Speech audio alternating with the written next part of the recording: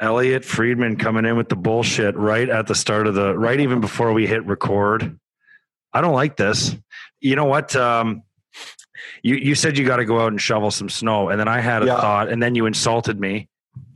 You didn't have the thought. Craig had the thought. Thank you. Craig, thank you, Elliotte. Why don't you repeat what you said for everybody, Elliotte? Why don't you go ahead and well, we were talking about the snow, and I have to shovel, and Craig said he had to shovel, and he said he loves this weather because it's not too cold and beautiful big flake and beautiful big flakes, I think he said.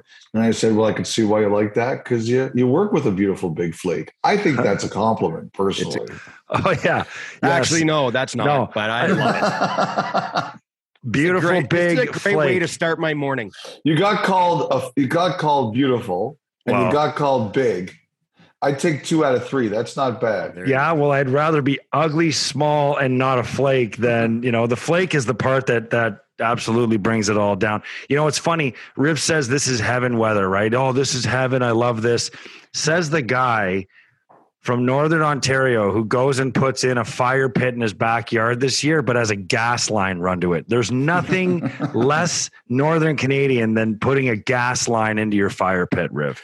Like build a woodshed and do it properly, for crying out loud. Listen, where I live, number one, you're not allowed to have a woodshed or a shed of any nature. Craig lives in the Beverly Hills of Buffalo, Elliotte. You gotta know. You can't have a shed where you live. Why not? That is that's the rules.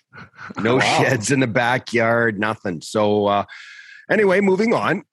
When I put in a fire pit this year, Andrew, I was thinking about my neighbors and respecting them as much as I think the fire pits with the wood and the kindling and everything else and the crackling of the fire, there is nothing better on earth than being up at the cottage and doing that. But here it's just a little bit different feel, a little bit different vibe. And you know what? It still does the trick. So, Elliotte, I listened to some of your 32 thoughts from Saturday night. By the way, love the suit combo that you had going there. Thanks. Love the suit. How many? What kind of comments did you hear about that one? Oh, a lot. I got piled on a lot. It was good though. Like that's one of the reasons I do it. I want, we're all, I want people to have a good time with it. I want people to be able to have fun. That's what it's all about. So, how close is the Montreal Canadiens GM search, and is Danny Briere a very likely candidate? He's a very legitimate contender. Yes. I think it sounds like it's down to 3 people. It sounds like it's down to him, to Matthew Darche, and to Kent Hughes, the player agent, if Kent Hughes wants to be considered. And I think he's making that decision right now. There was some thought it could be today. I don't think that's going to be the case. I think it's probably going to be middle of the week. But the Canadiens want to conclude this. And they want an answer if Kent Hughes is in the race or not. And Ken Hughes, for people that don't know the name, because Kent Hughes didn't know the correlation between him and the GM Gordon. What's the relationship? Well, Jeff Gordon's a Boston area guy, even though was the GM of the Rangers most recently. He's from Boston area, and Kent Hughes is from Quebec. But he moved down. He played NCAA hockey at Middlebury College in Vermont, and he moved down to the Boston area. Actually, Ken had a brother, Ryan, who was drafted 22nd overall by Quebec in 1990. And the joke is that, if they could mix those two personalities together, they would have gotten a hell of a player. Kent Hughes and Gordon, they know each other from the Boston area. And they've just become friendly over the years. They've done some deals together, and Gordon really knows him and trusts him and wanted to bring him in. I think before the GM process even started, when Gordon was signing with the Canadiens, Hughes was someone he had targeted and said, "Do you want to come work in the organization with me?" And at the time, Hughes said no. They went through the search, but they were always going to go back to him and say, "Do you want to be part of this?" So I think they've gone back to him right now, and he just has to make up his mind. Is that the leading candidate if he wants to take that position? I think so, yes. Yeah, I do think so, yes. Okay, so does it sound like I don't know who else is out there. I mean, maybe you could share some names of other candidates that have had experience GMing in the league before, but with a franchise like Montreal, I kind of feel like, is this the direction that you want to go? I love Danny Briere. I mean, maybe he turns out to be a great GM. Matthew Darche, I don't know what he's been doing. And he's Kent in Tampa. Hughes. Okay. Yeah, he's in Tampa. Right. Okay. So thank you for reminding me of that. But I guess no problem. So, I mean, is this this? It sounds like it's an unconventional approach to hiring a general manager. I mean, like with a franchise like Montreal, I would have thought that their fan base, and Craig, you played there, would have wanted somebody with a big name and status that has experience GMing in the league. Am I wrong with that, or? I think you have to look at this a little bit differently. I think instead of getting caught up in the titles, that's one thing that happens to people. Sometimes I think people get too caught up in titles. My question is, where's the seat of power? And the seat of power is with Jeff Gordon. He may not be the GM, but he's running the hockey operations and he is making the decisions. And so what he's going to do is he's going to have somebody with him who is, going to be sort of the face. Gordon's not French. It's a big deal there, obviously. And they need somebody in the position who can communicate in the province's primary language to much of their fan base and sort of grow into the job. I think Briere would be perfect if it ends up being him. I think he'd be a great choice. You guys know Daniel. And the other thing, too, is, if you look at Daniel's path in hockey, nothing has ever been gifted to him as a player and now as an executive. Yeah. He's running an ECHL team. He's learned the business. That ECHL team is owned by Comcast in Maine. They're owned by Comcast, which is the owner of the Philadelphia Flyers. So he understands what it's like to work in a corporate environment and do all the things that you have to do to be successful in a corporate environment. Last weekend, their American Hockey League team, Lehigh Valley, they had a couple COVID cases among the assistant coaches. So Daniel went on the bench and he coached on Friday and Saturday night as an assistant for the Phantoms. I think he's learning this the right way. And, to be honest, guys, if I'm the Philadelphia Flyers, I'm wondering, do I want to lose this guy? Do I see him as somebody who's got a bright future in our organization and we want to keep him? And I do think those discussions are being held as well. He's all class, right? Like, he's such a classy guy, and he's so well respected for probably the reasons that you just mentioned, that nothing was ever handed to him and gifted to him throughout his career, being a late first round pick to being traded, you know what I mean, out of Phoenix to Buffalo. Waivers. Yeah, was he waived? Waivers. Yeah, waivers. Yeah. So I mean, he's definitely, he's earned his stripes. Now, I guess if he doesn't end up in Montreal, could he be snatched up by somebody else rather quickly? Like, let's say Buffalo Sabres. Look, I think that his star is on the rise, right? I think if he wants to, he will be a GM some way, the way his path is going. And, possible. Like I said, if he doesn't end up being the GM in Montreal, I wonder what Philly's going to do here. Are they going to say, like, I've heard that they really like him. I've heard they're really impressed by the job he's done, his willingness to learn, his willingness, to learn in the East Coast League, basically, as opposed to at the top. And so I think the first question is going to be is what the Flyers say about all this. How do they promote him internally in the organization? And I don't necessarily think to GM yet, but in a position where he gets a promotion and he becomes more important in the day-to-day running of the Flyers. That's kind of what I'm wondering. So I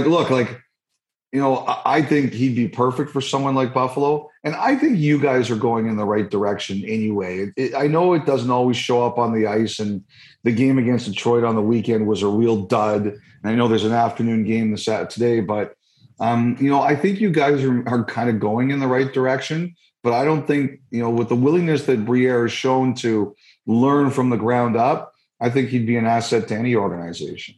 Yeah, I just look at Danny Briere and how he played his career. He thought the game and Hey, it's Kaylee Cuoco for Priceline. Ready to go to your happy place for a happy price? Well, why didn't you say so? Just download the Priceline app right now and save up to 60% on hotels. So whether it's Cousin Kevin's Kazoo Concert in Kansas City, go Kevin, or Becky's Bachelorette Bash in Bermuda, you never have to miss a trip ever again. So download the Priceline app today. Your savings are waiting. Go to your happy place for a happy price. Go to your happy price, Priceline. At a completely different level than most guys in the league. He's, highly offensive. He just thought the game. I just look at these young guys that are not quite here yet. They're not here. They're going to be here very soon. The JJ Paterkas, the Peyton Krebs, the Jack Quinn, Owen Powers, like these players are very, very skilled hockey players. And I think that Danny Briere can relate to these young players too. I'm just wondering, I just find in the National Hockey League nowadays that, GMs are not making decisions just by themselves. Okay. Mm-hmm. It's unless you have an older statesman of a GM that is old school. A lot of these GMs do it by committee. I mean, there's a tremendous amount of dialogue that goes in behind the scenes before they make any single move. So it's not just one singular GM making decisions. I look at, Kevin Adams has been put in this position to, try and drive the Sabres in the right direction. And it's going to take time. I mean, you can't speed this process up. You're going to have to go through a little bit of heartache to allow those younger players to develop. But I just wonder if Kevin Adams could move to a position of president. You have Karmanos, who has been in this game a very long time, and bringing in a guy like Daniel Briere. And I know the fan base, every single person known to man would be happy with that move. Well, the Sabres need a president of hockey ops at some point. I mean, in my opinion, and if Kevin Adams doesn't move from GM to hockey ops to hire a GM, I mean, that's just where I think Danny Briere would be an ideal fit if he weren't to get this job. But that's my own personal opinion. I don't think there's anything wrong with that. The one thing I completely agree with you with is that I think a true leader is someone who is not afraid to surround themselves with people who are willing to disagree with them. One of the reasons I like working with BXA on Hockey Night, and a lot of the other people I work with at Hockey Night, is that if they think I'm full of it, they'll tell me I'm full of it. And I think you need that to have a good organization. Yeah. Craig, like, for example, you were part of leadership groups when you were with Koivu in Montreal. Was he afraid of anybody telling him, Saku, like, you're an imbecile with this stance? Or Joe Thornton or in San Jose, like Thornton, he strikes me as the kind of guy who really loves it when people disagree with him. He loves a good argument and defending his position. I think that's the way front offices should work. The weakest front offices I've ever heard are the front offices where someone says it doesn't allow people to disagree with them, or like that. That's not how the best decisions get made. Yeah. Well, listen, I mean, the head guy is going to make the.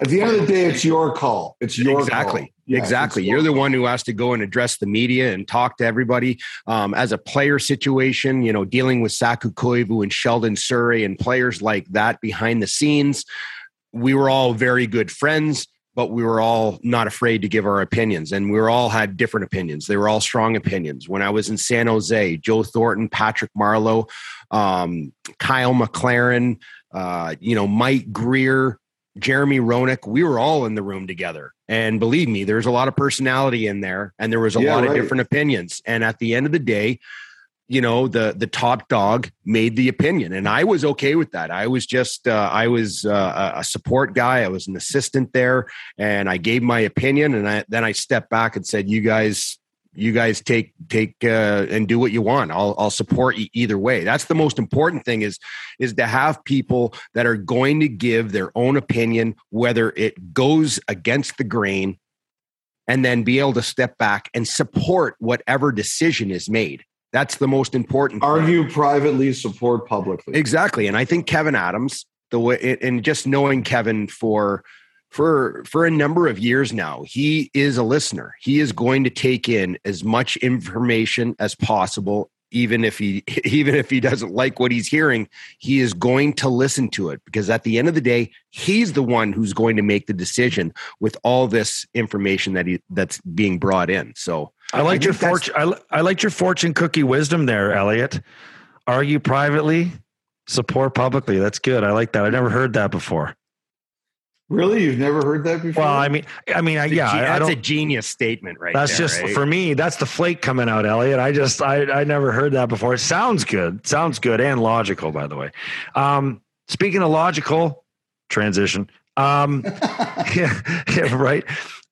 You got Connor McDavid out in Edmonton with some. I mean, he took some heat. He's been taking some heat a little bit for his comments. Just about. The idea of Evander Kane coming in, and I'm paraphrasing here and I might nail the quote because I watched it a few times because so many people were upset and disappointed with what he said. He was asked about Evander Kane coming to the team, and he said, "Look, if fans don't like it, if media doesn't like it, kind of in a way, too bad." I mean, is that how we're supposed to interpret that, or does he just not want to deal with this stuff? I think it's both. If you go back and you listen to that whole clip, he should have just stopped after the first sentence, which was basically, we'll talk about this if it happens. But he just kept going. The number one thing that I thought after watching that clip was, I just didn't understand how in this day and age he knows he's going to be asked the question. Why doesn't he have a prepared answer for it? He wasn't prepared really well to answer the question. And what was the question? What was the basically question? about how you feel about Evander Kane coming to Edmonton? Why wouldn't he just be like, what, I'll answer that question when he comes? Well, basically that was the first thing that came out of his mouth, Craig, and then he kept rambling. And that was where he got himself into trouble. That's what it just surprised me because McDavid, he has a plan. When he goes on the ice, he has a plan, right? He knows what he's going to do or what he's going to try to do. And he just didn't have one for that media conference. And you have to, you're going to be asked that question. You better be prepared to handle it properly. And that's what I would have said in his shoes. Or I guess instead of that's what I would have said in his shoes, like if that's the way he wants to attack the question, then he should have stopped right there. Look, I think it's a couple of things. It's Evander Kane is anytime you mention his name, it's a 3-ring circus, right? It's a 5-alarm blaze. And, you should see my inboxes whenever I report on him. I get a bunch of people, saying, you're not taking a hard enough stance on this guy. And I got a bunch of people calling me a racist for not defending the guy. So it's something that, whenever you mention it, it polarizes people. People are very polarized about Kane. And that's just the way life is right now.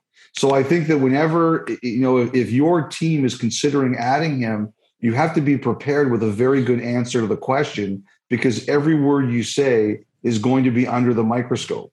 Yep. And that's where I thought it wasn't handled very well. I mean, the other thing now, guys, is Edmonton's going very poorly.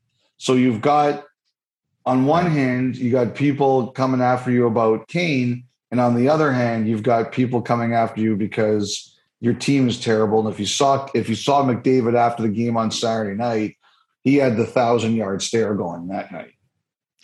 I think what you just said is absolutely right. I think the comments that he was, or would I say venom? I mean, he seemed pissed off. I mean, he seemed really kind of irritated, and I don't think it has anything to do with Kane. I think that was more about everything else going on. And I think it was just all coming out there. Like, if you don't like it, too bad, like, I think that was an opportunity for him to kind of vent, but have it covered up by the question of Kane. I think he's furious with the analysis of his team. I think he's furious with how everybody's writing about him. And and the rest of his team and with the expectations. I mean, he's got a ton of pressure there.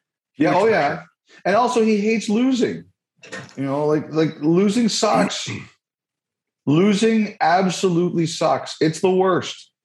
And, that's the other thing that people forget here. I mean, you guys played in intense markets, Montreal, Buffalo, really passionate, a lot of pressure. When you lose, it sucks. And, like they were 16-5. They were number one in their division. I think they were number one in the league. And now they're out of a playoff berth and they just had a horrible loss to Ottawa. Like, how do you think he feels? Yeah. Now, moving in another direction, there has been a lot of talk about Evander Kane signing. Obviously would do wonders, I think, for Edmonton. He's kind of like exactly the type of player that they need. Mm-hmm. What are you hearing on the trade market right now? I'm also hearing Josh Anderson in Montreal possibly could be on the market. Brendan Gallagher, there's going to be guys, names come up. Is there a name that's keeps popping up for you right now? I think that a lot of this stuff is going to be happening in the next. I think a lot of these teams are having their scouting meetings right now, Craig. Yeah. And I think you're going to start to hear names really start to get out there in the next week or so. The thing about Montreal is I think Montreal is going to do a teardown. Like, Sherratt is obvious right now because he's an unrestricted free agent. But I do think there's going to have to be a conversation about Gallagher, a conversation about Anderson, and even a conversation eventually about Price. What about Toffoli? And Toffoli, like everybody. To me, Montreal, who are they not going to trade? They're not going to trade Caulfield. They're not going to trade Suzuki. They're not going to trade like one of their young prospects like Caden Gould. I don't think they're going to. I don't think they're going to trade guys like that. But I think they'll do just what anyone else. Like at some point in time, there's going to be conversations with all these people about how they feel. The tough thing in some of these cases are going to be the contracts. All of those players still have term. Not Toffoli so much, but Anderson does, and Gallagher does, and Price does, and Petrie does. And I think that they're going to have to have conversations with these players about how do they feel, what do they want to do. Do they want to go somewhere else? I mean, the key thing with Price is he's got to play.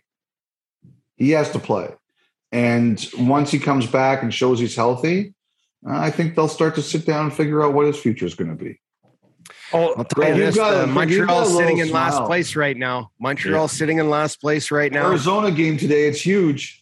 I will tell you this. My son watches every Montreal game. He puts on his Montreal toque. He's walking around with his he had a Domi jersey that was signed by Domi, and he is a huge Montreal fan. Huge. He was born there, and that's his team, okay?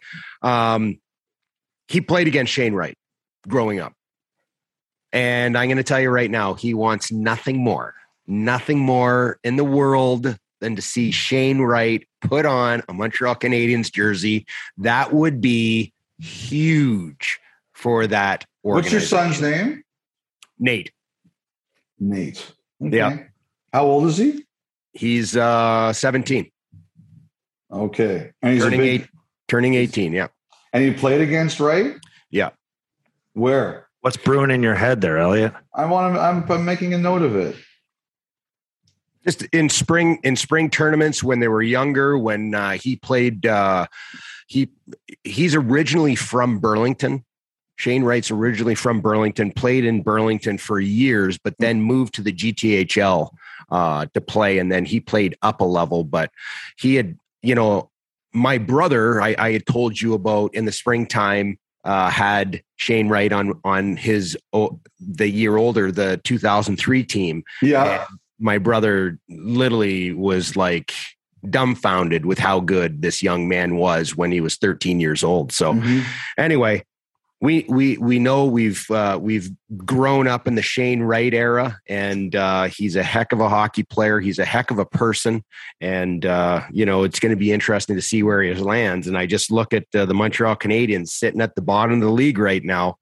I'll tell you, Montreal would certainly be picking up a a future captain in that young man. Well, can you imagine? Well, it's going to make everybody listening to this Buffalo-based podcast just absolutely nauseated. But Montreal, with the number 1 pick in Montreal at the draft this year, picking Shane Wright first overall, and Nate Rivet leading the cheers in the crowd. Absolutely, yeah. No question. That's great for us, Elliotte. Thanks for pointing that out. Yeah, it's like we get enough hate from time to time. You know what I mean? We won't keep you too much longer here. All-Star game. I mean, it's coming up, and I don't like how every team has to have a representative there. I can't stand this. Rasmus Dahlin, as skilled as he is, does not deserve to go to the All-Star game. He's not an All-Star. And yet here he is going to the All-Star game. Why are we doing this? Why is it not best on best? I mean, why are we not fine? I don't care if there are 5 players from one team. Why is it going this route? This is such a debate. Every year I hear this. And to be honest, I don't have a huge rooting interest in it. I don't get wound up about All-Star games. I just don't. There's enough to get wound up in the world that I don't get wound up about All-Star games. But there are people who feel your way, but there's also people who feel, and one of them is the commissioner. He has always believed, give every market a reason to watch your All-Star game. And you know what? In Buffalo, you guys are such great fans of hockey. You might watch it anyway, but he wants a Sabre there. You know what? I'll watch Dahlin in the skills competition for sure. I mean, let me say this. I'm not a fan of the All-Star game. I can't stand the 3-on-3. I cannot stand the 3-on-3 format. I hate it. I hate it. Now, I understand why they're doing it at the end of games. I wish they'd get rid of the shootout and extend 3-on-3 hockey if that's what we have to do. Quite frankly, I'd like to go back to ties, but I'm old school. But I hate the 3-on-3. I hate the 3 3-on-3. If I want to watch the 3-on-3, I'll go over to Craig's and watch the kids playing in the back pond there. The 3-on-3 years ago was incredible. I was hoping that it would end tied, because then you got to see the best players in the world literally flying and coaches have ruined it. They've ruined the damn thing. Yeah. It is the worst. It is a snail's pace. It is awful to watch. It is absolutely terrible to watch. And how do you do it? How do you screw that up so bad where a couple years ago you had Austin Matthews and Mitchie Marner and you had Riley, and then, you have all these insanely high skilled offensive players flying around on the ice. It is, I shake my head at what's going on and how these coaches are able to slow a 3-on-3 game down. It's unbelievable. It's boring as hell. The coaches have ruined it. I agree with you. I think the way to do it is to take the 3-on-3 to 10 minutes. And, I would say take the 3-on-3 to 10 minutes. I don't know if it'll ever happen, but I would love to see that occur. Last thing I'll ask you today, Elliotte. And, I like your fireplace, by the way, Andrew. Yeah, it was roaring, but then I'm keeping an eye on the log because one of the logs kind of rolled off to the side. Oh, so it's not a gas fake one. It's like a real one. No, it's a real fireplace. I just had a whole cord of wet wood delivered. They delivered, the thing was soaked. I'm like, what is this? Take it back. He dumped it. I'm like, put it back in your truck and bring me a dry batch. But Sabres, got to talk some Sabres. I had a message sent to me the other day, and someone saying that, major changes. I mean, major, like there are, major changes to me isn't player personnel, major changes coming to the Sabres organization. And I'm just wondering, and I've been racking my brain on it because that's all he gave me. And I'm just wondering if maybe it circles back to your 25th thought a couple weeks ago on 32 Thoughts about private equity firms buying stake in teams for a minimum of 20 million or a maximum of 30%. Now, I wonder if that's something that, because we do know that the Pagulas have been trying to sell a portion of the team. So I was wondering if you'd heard anything of the sort, or could it be something along the lines of Kevin Adams moving to president of hockey ops and hiring a general manager, maybe a Daniel Briere, if he doesn't get the job in Montreal. I'm bringing Briere's name into it only because of the Buffalo connection, and that's something I would love to see. But I'm just wondering if maybe you've heard something of the sort. I told you what I heard about any potential sale, and that is that that nothing was going to happen until after the Bills stadium was sorted out. That they understood that here you are trying to get a Bills stadium, and any thought that the Sabres were not safe under their leadership could be a real problem for building that. So until I'm told otherwise, I stick with that opinion.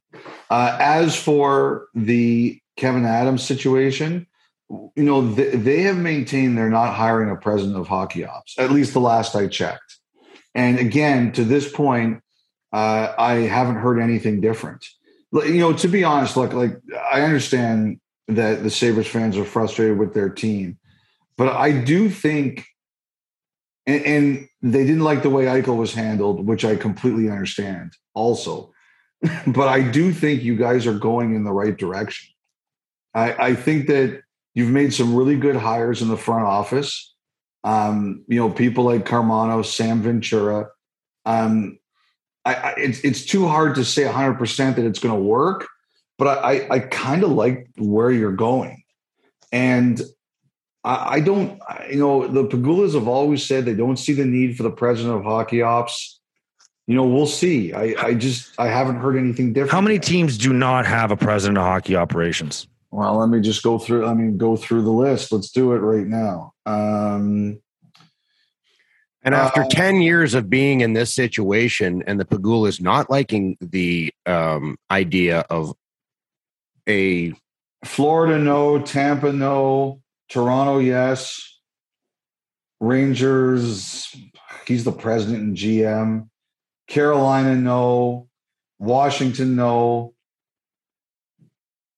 Pittsburgh, I don't know what you'd want to call that. Boston, yes. Detroit, Yzerman's the seat of power.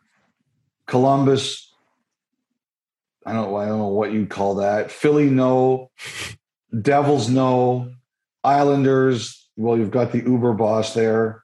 Buffalo, no. Ottawa, no. Montreal, yes. And, Montreal was a team that said they weren't going to do it this way, and now they are. Colorado, no. Nashville, no. St. Louis, yes. Vegas, yes. Kings, no. Anaheim, no. You know what? There's a lot of people that don't have it. Yeah, that's a lot more than what a lot more than I thought. Look, like I said, I just think that the Pagulas want to get that stadium done with the Bills, right? I just don't think you're going to fool around with anything that could cost you votes in getting that stadium done. Well, you win a Super Bowl, and I think you have carte blanche, do you not? You'd think so. The house that Josh Allen built. Man, here's a Twitter poll. I just don't understand. Josh Allen or Jim Kelly? What do you mean you don't understand, though? I don't understand why they both have to be connected. The Sabres are it's hockey. The Bills are something completely different. If you're looking for a stadium, they shouldn't be, connected. But they are. It's politics. And we'll end on that. Elliotte, fantastic. Thanks as always, man. All right, guys. Have yourselves a great week. Thanks, Elliotte. You too. That's a wrap on another episode of After the Whistle. Don't forget to follow us on Twitter, After the Whistle, and at Craig Rivet 52, at the Instigator 76. And you can find us, as you already know, on Apple, Spotify, and YouTube, and anywhere else where you can get your podcasts. Thanks for tuning in. Don't forget to spread the word.